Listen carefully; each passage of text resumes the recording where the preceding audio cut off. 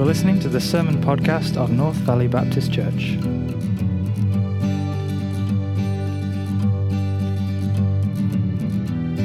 This week's message is preached by Pastor Scott McGrady.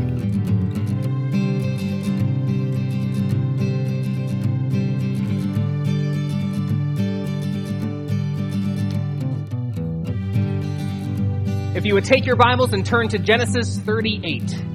Genesis 38. On Wednesday nights, as we're continuing Wednesday night on Facebook Live, we've been going through Romans chapter 8. And as we go into green, we're still deciding exactly what all this is going to still look like. Hopefully we'll have more information this week. I don't know how much more, but we'll have more to some degree this week. But even as we've been working through this section in Genesis that's been focusing on the life of Joseph, we've already referenced Romans 8, 28 and 29. And again, this is what those verses say, Romans 8, 28 and 29. And we know that for those who love God, all things work together for good, for those who are called according to His purpose. For those He foreknew, He also predestined to be conformed to the image of His Son, in order that He might be the firstborn or the preeminent one among many brothers. This is a greatly loved passage.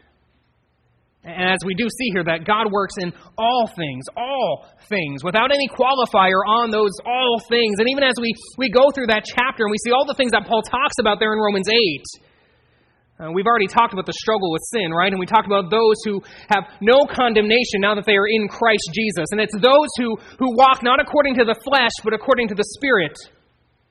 That those who have their minds set on the flesh, that leads to death. But it's those with the mind that is set on the things of the Spirit that lead to life. As we pick up the text this coming Wednesday, we'll talk about putting our sin to death. And you know, all the other things that Paul goes through there, and sorrow and grief and trials that are in that chapter, shows us all the more, I think, that there is no qualifier when Paul says that God works all things for good. And granted, for those who love God, who are called according to His purpose, so specifically for those whom God has saved, for those whom God has made His own through Jesus Christ, we can hold on to that promise. We can know God's sovereignty in every situation, including the situations that are as a result of our sin, including even our sin itself. That God is working in those things to make us more like Christ, to glorify Him. You know, we've discussed, going through this story of Joseph, we've discussed about God's sovereignty. Again, this series is entitled The Sovereign God in the Ups and Downs. And we talked about in the opening of this series that we'll see in chapter 50, verse 20, Joseph explained to his brothers that what they did was meant for evil. You meant it for evil, he'll say, but God meant it for good. God had purposed in what had transpired for the good. And now as we continue here in the narrative, and as we pick it up, we actually start to read about not Joseph, but Judah. And we see all the sinful things he did.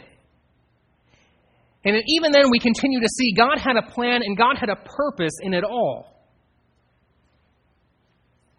And we can know and understand this for ourselves. We can rest assured that we ourselves and what we do, we can't thwart God's plan. We can't get in the way of what God is doing because He is sovereign and He is using all things, even the things that we do.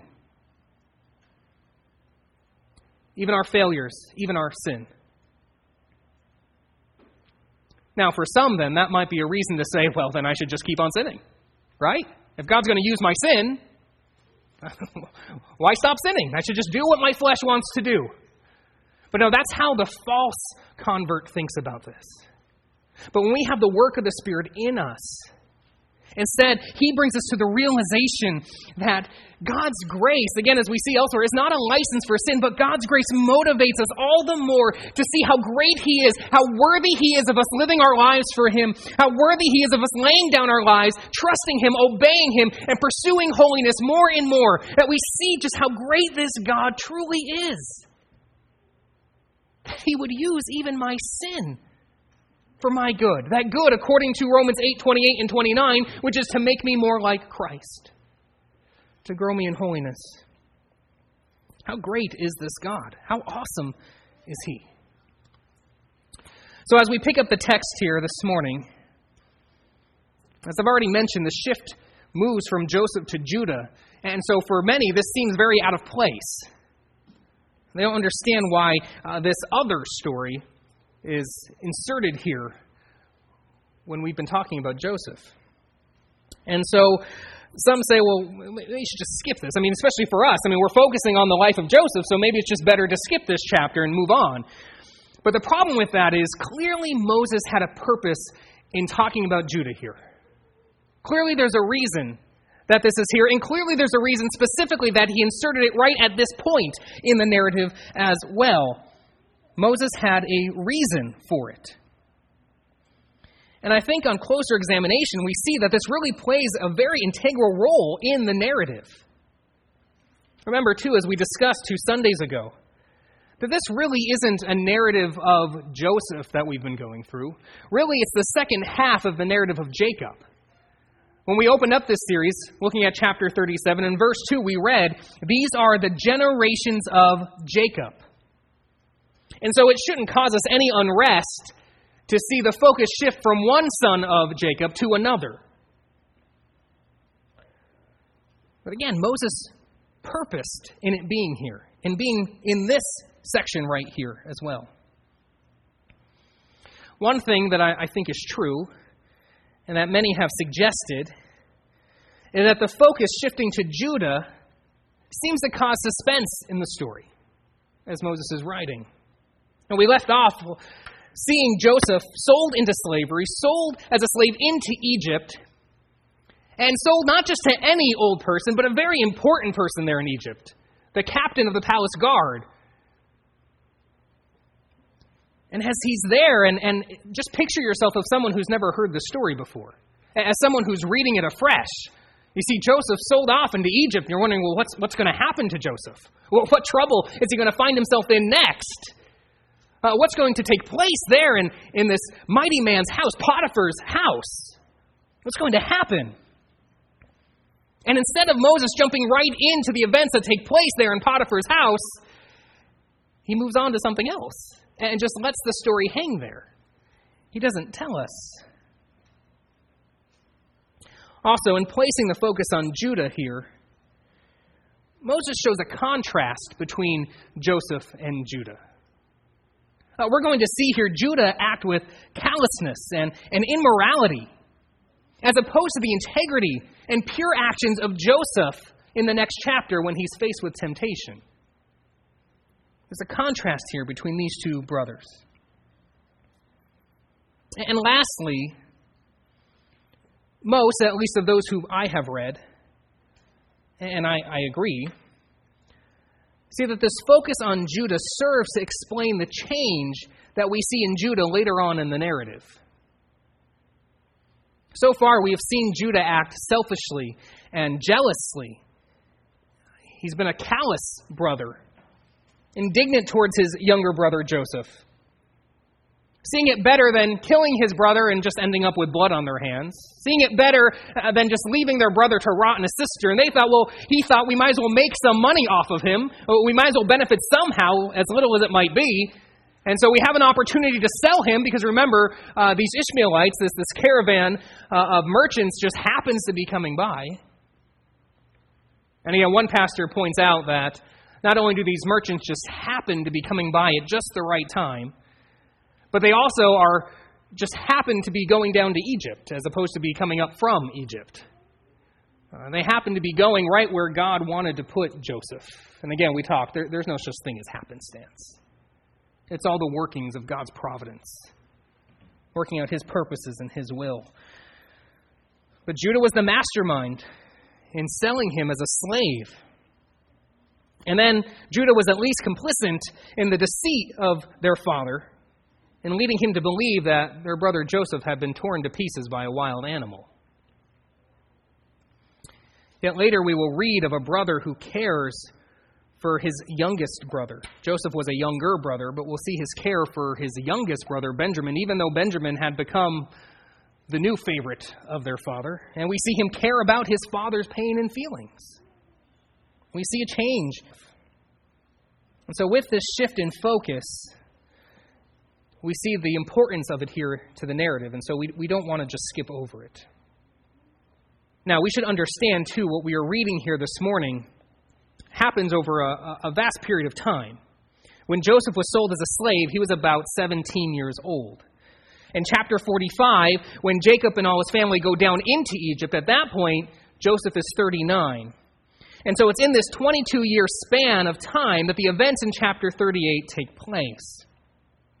Which also means then that there's this chronological overlap. As we start reading about Judah and the focus on his life, and then when we pick up the text again with Joseph there in Potiphar's house, there's that overlap. And so we want to recognize that.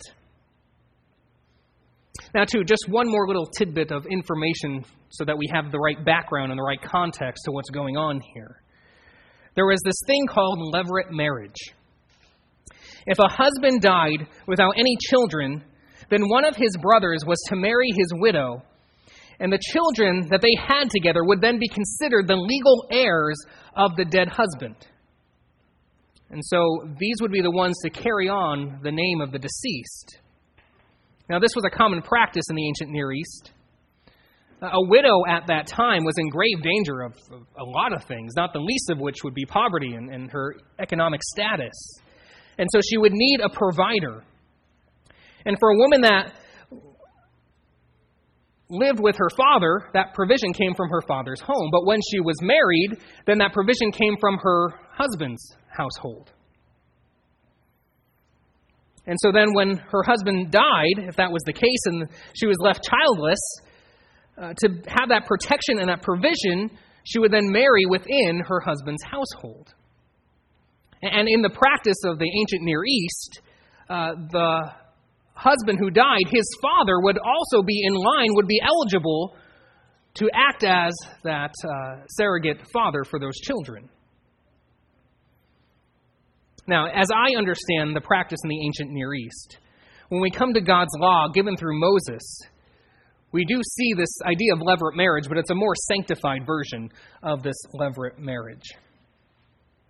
But the thing is, though, we need to remember, when Moses was writing this, he was writing it at the time that he's writing the books of the law. And so, for the events that he's talking about and writing down, the law hadn't been given to his people yet. And so what we see them practicing is what was the common practice of the day. But the text does make it clear how God does feel about a man providing for the widows in his household. And it makes it clear how God feels about one taking care of the widow and providing for one's deceased brother. It's very clear in the text. So let's go to Genesis 38 and let's read through this chapter as we jump into it here. It happened at that time that Judah went down from his brothers and turned aside to a certain Adulamite, whose name was Hira. There Judah saw the daughter of a certain Canaanite, whose name was Shua. He took her and went into her, and she conceived and bore a son, and he called his name She conceived again and bore a son, and she called his name Onan. Yet again she bore a son, and she called his name Shelah. Judah was in Kezib when she bore him. And Judah took a wife for his firstborn, and her name was Tamar. But Judah's firstborn, was wicked in the sight of the Lord, and the Lord put him to death. Then Judah said to Onan, Go into your brother's wife and perform the duty of a brother-in-law to her, and raise up offspring for your brother. But Onan knew that the offspring would not be his. So whenever he went into his brother's wife, he would waste the semen on the ground, so as not to give offspring to his brother.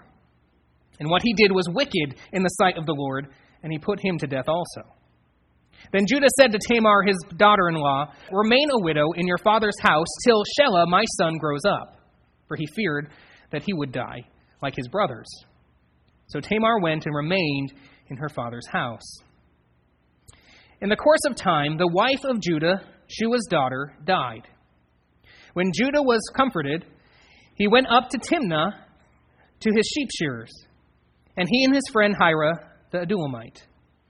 And when Tamar was told, "Your father-in-law is going up to Timnah to shear his sheep," she took off her widow's garments and covered herself with a veil, wrapping herself up, and sat at the entrance of Enaim, which is on the road to Timnah.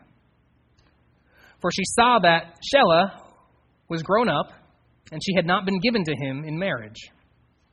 When Judah saw her, he thought she was a prostitute, for she had covered her face. He turned to her at the roadside and said, "Come, let me come into you," for he did not know that she was his daughter-in-law. She said, "What will you give me that you may come into me?" He answered, "I will send you a young goat from the flock." And she said, "If you give me a pledge until you send it." He said, "What pledge shall I give you?" She replied, "Your signet and your cord and your staff that is in your hand." So he gave them to her and went into her, and she conceived by him. Then she arose and went away, and taking off her veil, she put on the garments of her widowhood. When Judah sent the young goat by his friend the Adullamite to take back the pledge from the woman's hand, he did not find her. And he asked the men of the place, "Where is the cult prostitute who was at Enaim, at the roadside?" And they said, "No cult prostitute has been here." So he returned to Judah and said, "I have not found her." Also the men of the place said, "No cult prostitute has been here." And Judah replied, "Let her keep the things as her own, or we shall be laughed at. You see, I sent this young goat, and you did not find her." About 3 months later, Judah was told, "Tamar, your daughter-in-law, has been immoral. Moreover, she is pregnant by her immorality." And Judah said, "Bring her out and let her be burned." As she was being brought out, she sent word to her father-in-law, "By the man to whom these belong, I am pregnant." And she said, "Please identify whose these are, the signet and the cord and the staff." Then Judah identified them and said, "She is more righteous than I, since I did not give her to my son Shelah." And he did not know her again. When the time of her labor came, there were twins in her womb. And when she was in labor, one put out a hand, and the midwife took and tied a scarlet thread on the hand, saying, "This one came out first." But as he drew back his hand, behold, his brother came out. And she said, "What a breach you have made for yourself." Therefore his name was called Perez. Afterwards his brother came out with the scarlet thread on his hand, and his name was called Zerah. Now, as we get into this text, the passage starts out by Judah separating himself from his family. And verse 1 says this, "It happened at that time." And so that connects it back to where we left off last time with Jacob mourning the supposed death of his son Joseph and not being able to be comforted by his sons and daughters. So whether Judah was maybe struggling, seeing his father suffer like he was, or maybe feeling the weight of guilt by being the mastermind behind selling him into slavery, or whether he was just fed up with seeing his father continue to mourn his one son when he had these 11 other sons, whatever it may have been, there was clearly some kind of falling out because families usually remained together at that time. And so this leaving shows that something was wrong. So he goes with a Adullamite named Hira, and he settled there with the Canaanites. Now, that right there should be setting off alarms for us, especially if we've read through the patriarchs in Genesis here up to this point. Especially as we read that not only did Judah settle with the Canaanites, but he married a Canaanite woman. And God had set Abraham and his descendants apart, because he was setting them apart for his purposes. When we read John D. Street's, what he says in his book, Passions of the Heart, he says, by living among the Canaanites and marrying their women, Judah imperiled the Abrahamic line. The Canaanite religion threatened to absorb the descendants of Abraham and obliterate the lineage of the Messiah. We learn as we read through Genesis here that Abraham and Isaac, they made sure not to have their sons marry Canaanite women. So if Abraham's descendants begin to do this, they risk losing being distinguished from the people. Again, God set them apart. But this people whom God set apart, and setting apart is what it means to be holy, they weren't living holy. And we see that as we read through the things Judah did. He certainly was not living holy. But again, Judah marries this Canaanite woman, has 2 sons by her, and then he has a 3rd son while he was in Kezib. The oldest son's name was next was Onan, and the youngest was Shelah. And then we're told that Judah, obviously when became of age, he found a wife for her, presumably among the Canaanite women again, and her name was Tamar. And verse 7 says this, but Judah's firstborn, was wicked in the sight of the Lord, and the Lord put him to death. Now, what exactly was his wickedness? It doesn't say. And how did the Lord put him to death? I don't know, it doesn't say. But he died having no children. It does say that. And so verse 8 tells us that Judah told his next son, Onan, that he should do his duty for his deceased brother and raise up children with his brother's widow, and so continue his brother's line. But that would mean that the children would not be Owen's legally.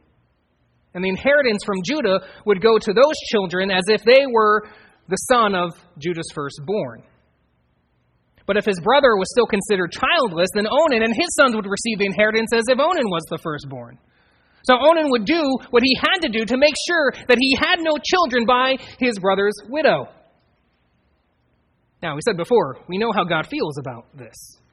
And we know how God feels about his selfish pursuits, about his not caring about his brother's inheritance, but only caring about his own, and not caring about his brother's name. We know because verse 10 says, and what he did was wicked in the sight of the Lord, and he put him to death also. So these 2 brothers of Judah have been killed by the Lord because of their wickedness. These deaths were immediately linked to their sin. Now, in saying that, we should understand that the only reason we know that is because the text tells us. Matter of fact, at least as far as Onan is concerned, we know Judah doesn't make that connection. He doesn't understand that this is why his son died. We only know it because the text tells us. And so we should understand that this doesn't mean that every sickness and every death and all of these things are always a direct correlation to someone's personal sin. I mean, ultimately, all suffering, all death is because of sin. As Adam sinned and brought sin into the world, and as each one of us are sinners, the consequence of sin is pain, suffering, and death. And so in a sense, the ultimate consequence of sin is all of these things. But to a person's individual life, there's not always that one-to-one correlation, and we just don't know. We can't make that judgment. Even too when it comes to prosperity. A person's prosperity isn't necessarily because of one's faith and obedience. We don't know all of the workings of God and why he allows the different things he allows and what he is doing in each one's individual life and their individual circumstances. I mean, I think we see that very well even as we've been talking about Joseph thus far.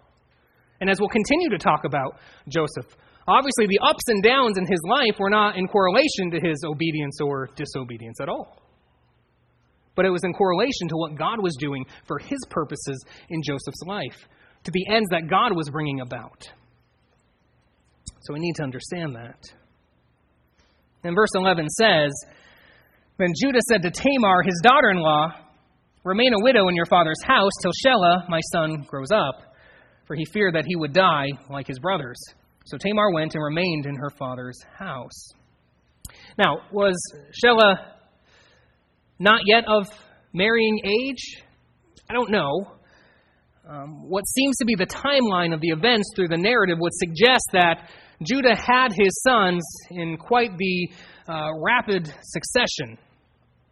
So if Shelah was not yet of marrying age, Tamar probably only had to wait another year or maybe a little more until he would have been. But clearly that wasn't really Judah's motive anyway. Verse 11 shows that very blatantly. Judah really was motivated by the fear that Shelah would die like his brothers. Because see, when a woman had more than one husband and her husbands died, that marked her with a certain stigma in that day. That she was seen as someone who was evil. And so with this superstitious idea, they thought, well, there's some kind of curse on her husbands, and that's why they keep dying. But, we see Judah had a responsibility for the widow in his household. But Judah was more superstitious than he was faithful. And so he had no plans of giving Shelah to Tamar. But again, as we see all this, and we see the light that this and really the whole chapter shows Judah in, it's not a very good light, and it only gets worse as the chapter goes on. We have to remember again that God did not choose the nation of Israel because of how great their descendants were. Again, God didn't choose Israel because of anything about them, even as He didn't choose us because of anything about us. His choosing is always because of how great He is. It's all about Him. We've got to remember that. So, with this being the circumstance, what else can Tamar do but go back to her father's house? For Judah, this way, he can see that she's provided for without taking the responsibility of providing for her himself. Now, as she returns to her father's house, later it seems to be implied that this does not remove her from Judah's authority. That she's still considered part of his household, and we'll see that in a little bit.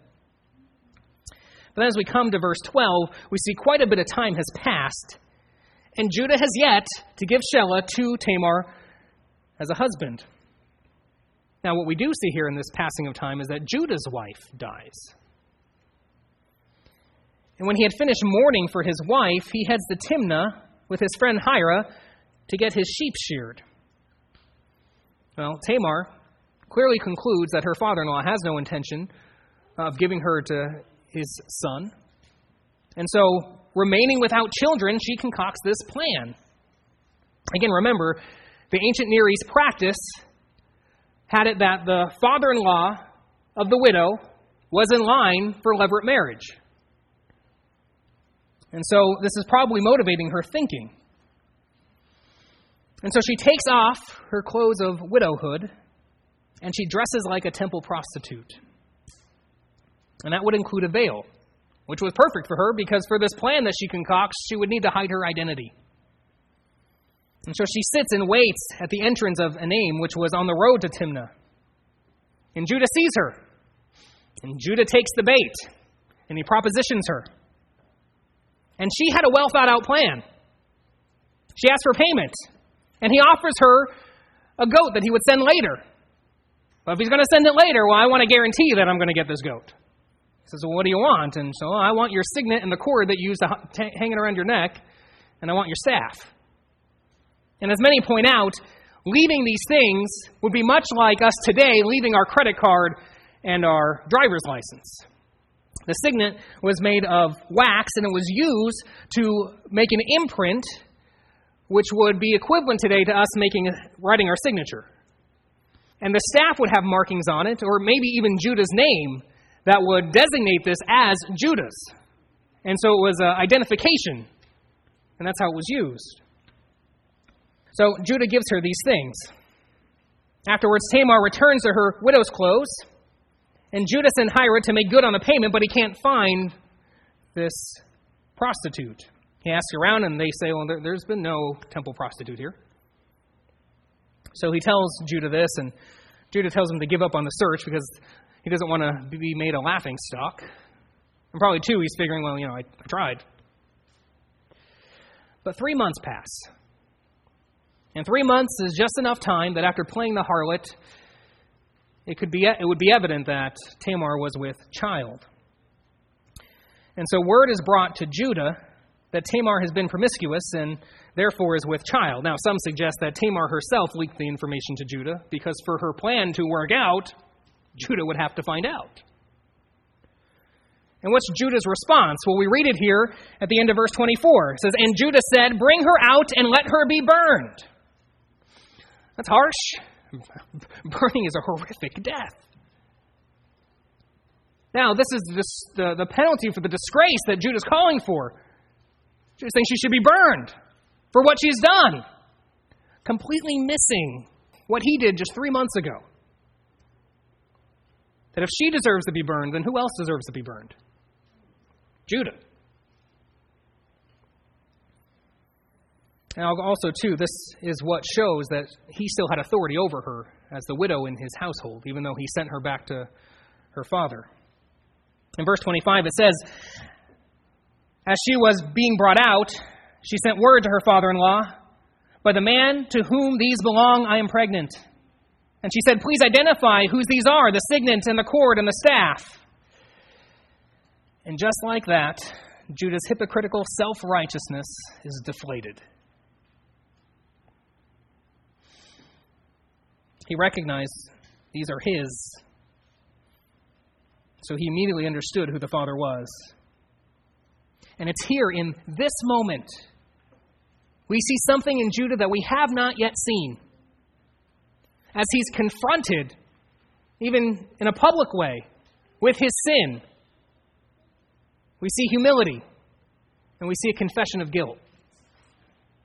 Not only was he the father, but also he knew that if he had just did what was his responsibility to take care of Tamar, none of this would have happened. And so we read there in verse 26, "Then Judah identified them and said, 'She is more righteous than I.'" Not that she was righteous, what she did wasn't right either. But he's saying more righteous than I, or could say she's more justifiable than I. For however wicked it was, the things that she did, I am more wicked. He says, "Since I did not give her to my son," he says, "and he did not know her again." So he doesn't burn her. But just think, his immediate response to hearing about her evil was that she should be burned. She should be destroyed. Again, missing his own compliancy in the whole thing. How easy is it for us to be aware of someone else's sin and what we think they deserve, completely missing our own sin and what we deserve? How easy it is to proclaim judgment on someone else when all the while we are culpable as well? I think it's probably safe to say that each and every one of us have had to, at some point, repent of such hypocrisy. And we should be always searching our own hearts that we would not have that hypocrisy, that we should not be trying to get the speck of someone else's eye while the whole while we have this huge log sticking out of our own eyes. Be blind to our own, willfully blind to our own sin. And part of pointing someone else's sin out very often can be all the more trying to avoid our own sin.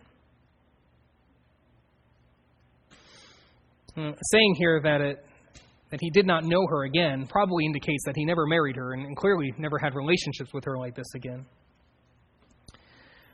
And the chapter ends with Tamar giving birth to not just one boy, but twins. Again, these are Judah's sons. And it's an unusual birth. One hand emerges and the midwife ties a scarlet thread around the hand, but then that hand recoils back into the wound and the other child is actually born first. And so that child is named Perez, which means breached or breakthrough. Then the one with the thread on his wrist is born, and his name is Zerah, which may possibly mean brilliance or could possibly mean scarlet, maybe referring to that thread. But as far as levirate marriage goes, these children were the descendants of Judah's oldest son, Legally, that's what they would have been considered. And we see in all of this, Judah is the one who produces heirs for his own son. That Judah made careless and wicked decisions. Decisions that could jeopardize the promises to Abraham. And yet, really, the truth of the matter is nothing really could thwart the plan of God. Nothing could get in the way. God was sovereign over everything, even Judah's sin, using everything for his purposes. What was wicked and evil in Judah's intentions, God intended it for good. Right? I mean, that's the overarching message of this narrative, right? And we discussed that at the beginning of this series. What man intends for evil, whatever evil that we see even around us, just turn on the news. Just turn on for 5 minutes and you'll be 4 minutes and 30 seconds into the wickedness of mankind in the world. And even in all of that and all of those things that are sin and that man intends for evil, God intends for good. And so you and I, as the followers of the one true God, of the sovereign God, we should not ever be given over to fear and panic. We are to trust in the sovereign will of our good God. And trust in His sovereign will even when we're confronted with our own sin. Even when we know the shame and disgrace of the things that we have done. When the wicked and evil intents of our own heart are revealed. We know that He's sovereign even in these things. In our shame and in the weight of our guilt, we can count ourselves as useless for God's kingdom. We can, at least in our own minds, draw ourselves as being marked by the scarlet letter and resign ourselves to never being used by God again. But first off, if you have placed your faith in Christ alone for salvation, if you recognize your sin and recognize what you deserve from the holy God, His punishment and eternal wrath, yet you know God sent His Son, Jesus of Nazareth, He who is God who took on full humanity, He who is holy God and so lived a holy life as a man, to stand in your place, to receive God's wrath while He poured out His blood and sacrificed His life on the cross in your place. If you know He rose again, and so you know that your sin has been dealt with past, present, and future once and for all. If you know these things, if you know your right standing in God, before God is in Christ, then my friends, you can know, one, your sin is forgiven, your sin is wiped away.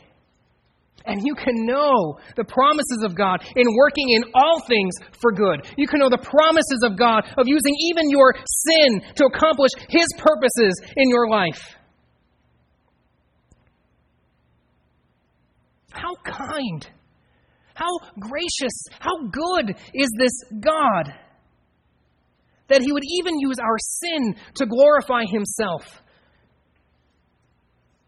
He who has not counted our sin against us, who believe, but has counted against Christ in our place. What mercy and grace He has shown, and yet what mercy and grace He continues to show. That He would use all things for His purposes, to grow us in holiness, to make us more like Christ, to glorify Christ with our lives. When we think about just what mercy and grace, I mean, it's mind-blowing. This is how great our God is, how incredibly worthy He is of our praise and worship, how worthy He is of us laying down our lives to His service and giving Him our full trust and obedience. I mean, look at Judah. Look at all the choices he made. That from a human perspective could have been devastating to the promises of Abraham. He didn't care also, too, for the widow in his household, and he sought out a prostitute. Yet God takes His foolish actions and ends up perpetuating Abraham's descendants. And He specifically does this with his son Perez. And as it goes on and we see Judah's humility and the evidence of the change in him as you go on through the narrative, and now where before he didn't care about his brother Joseph, now he's willing to even lay down his life, give his life as a substitute for his father's new favorite son, Benjamin. And we see God brings Judah to be a prominent figure and be in a prominent position among the patriarchs. When Jacob is blessing his sons towards the end of this narrative, we'll see that Judah, it's from him will come royalty. God is using all of these things, working in Judah, working for Judah, even in Judah's sin. And God works His will, His glory, His grace and kindness for us as well. I think another good illustration of this, as we think of Judah and we think of Perez, as we come to the New Testament, and we see that it's through Judah, through Tamar's son Perez, that God had made them a part of the lineage of Messiah. God used the situation to bring Messiah into the world. And there's more we can say about that, but we don't have time. But again, I think it illustrates just how God was using Judah, even in his sin, for his purposes. My friend, do you know the grace of God? If you, by faith in Christ, have the righteousness of God credited to you, as your sin was credited to Christ on the cross, then your sin has been forgiven. And you stand as righteous in God's sight. Christ took that guilt on himself, and it was such grace and mercy Christ took that guilt on himself and paid for our sin. And yet God continues to show his grace and mercy in our lives. We cannot get in the way of what God is doing. We cannot thwart God's plans and purposes. How gracious is He? How kind is He? How amazing is our God? Like I said before, this for some could trigger in their minds to say, well, then I might as well just keep on sinning. Right? If God's going to use my sin, if He's going to show me such grace, why don't I just keep on sinning? But again, that's how the false convert thinks. The true believer sees God's grace and mercy not as a reason to continue to sin, but as a reason to put off their sin and serve this God, because they see how worthy He is, how great He is, how glorious He is, how kind He has been to us. And we want to serve Him. We love Him in response to His love for us. And so our response is to lay down our lives, to give ourselves to serve this great God who is worthy, to pursue holiness in all that we do, in knowing Him, trust Him, and obey Him. Because He is so great. Our God is so great. You see how great He is in all of His mercy and grace towards us. So let us respond in giving our lives completely to Him, in worship, in service, and obedience. Let's pray.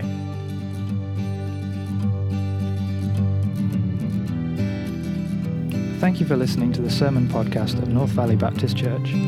For the complete sermon archive and more information about the church, please go to visitnvbc.com.